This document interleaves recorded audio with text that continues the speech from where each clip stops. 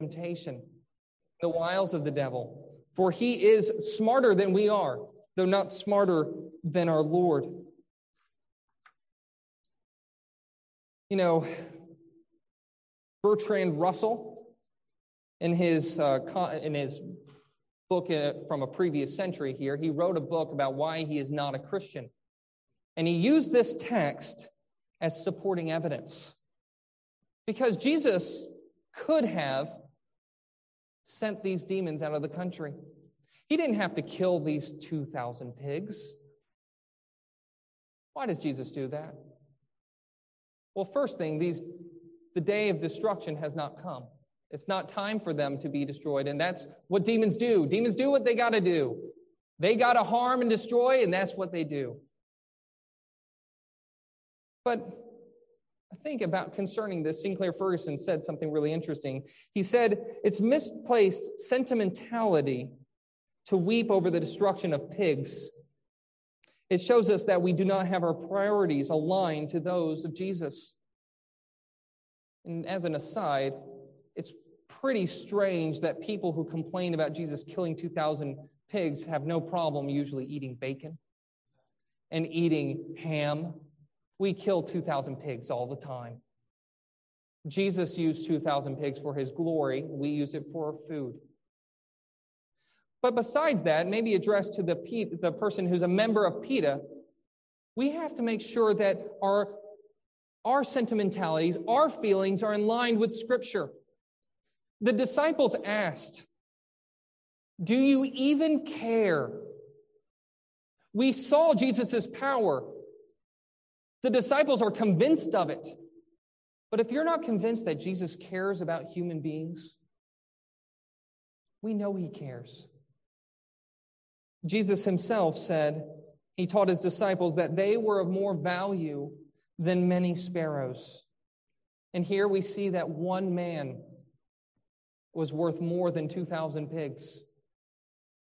We need to have our priorities lined up with Scripture. The premium that God puts in his word upon human life is the reason why we do things like defend the life of the unborn. Isn't that why we want babies to live? Is because we know that babies are valuable. Not because of anything they've done or the good life that they've contributed towards society, but they're valuable because they're made in the image of God. And we get that sentimentality not from the world that even confuses at times the life of pigs or sometimes even their own dog, valuing it more than other people's lives. But where we get that from is Scripture and the premium that God himself puts on human beings. Jesus does care. Looking about this in kind of summary of this, when we read about the demonic forces of this world, you know, I'm kind of glad that the Bible has not really told us that much about it. That was kind of my overall theme as I searched the Scriptures about demons. It's amazing how little the information that we're given. You know, there's a certain thing about ignorance being bliss. We have not been given, and it's not the purpose of the Bible to tell us absolutely everything and how it works. It'd be helpful if in Scripture God gave us the cure to cancer, but he hasn't. That's not the purpose of this book.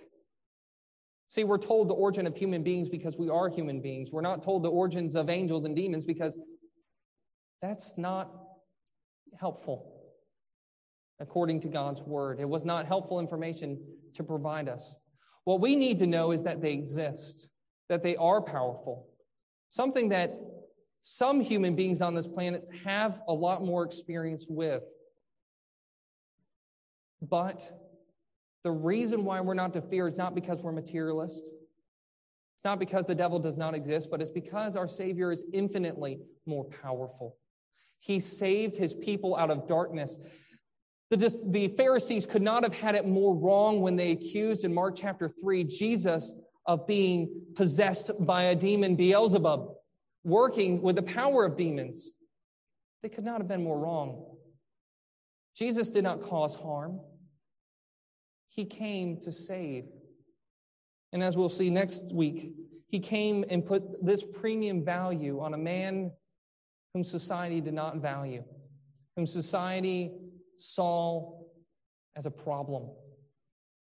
So if this morning that you're seeing, I see God's power, I see that Jesus is divine, he has strength,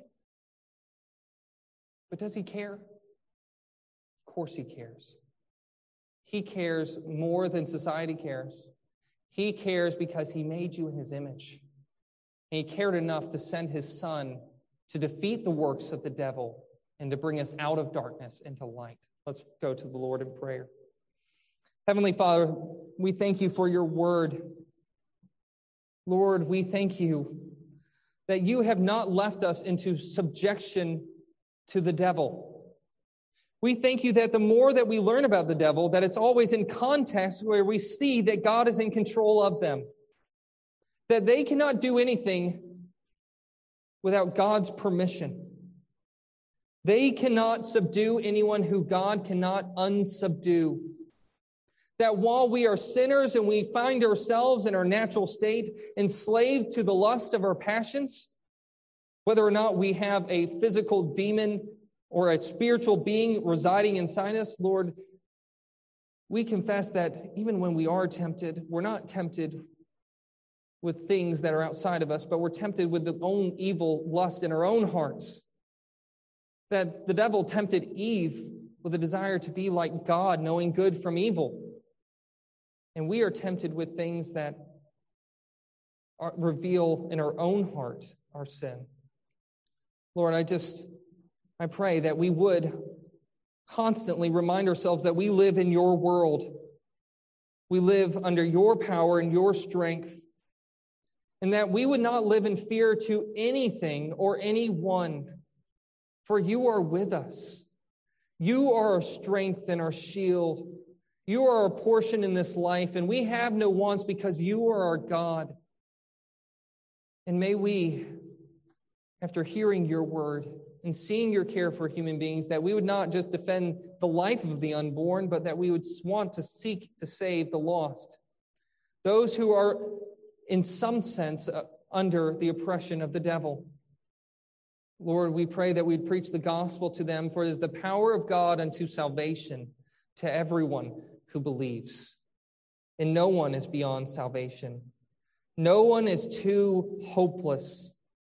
Lord, this man was hopeless and without hope of salvation in this world, but his salvation came from you, from outside this world, in the God-man Jesus Christ, who was sent to redeem sinners.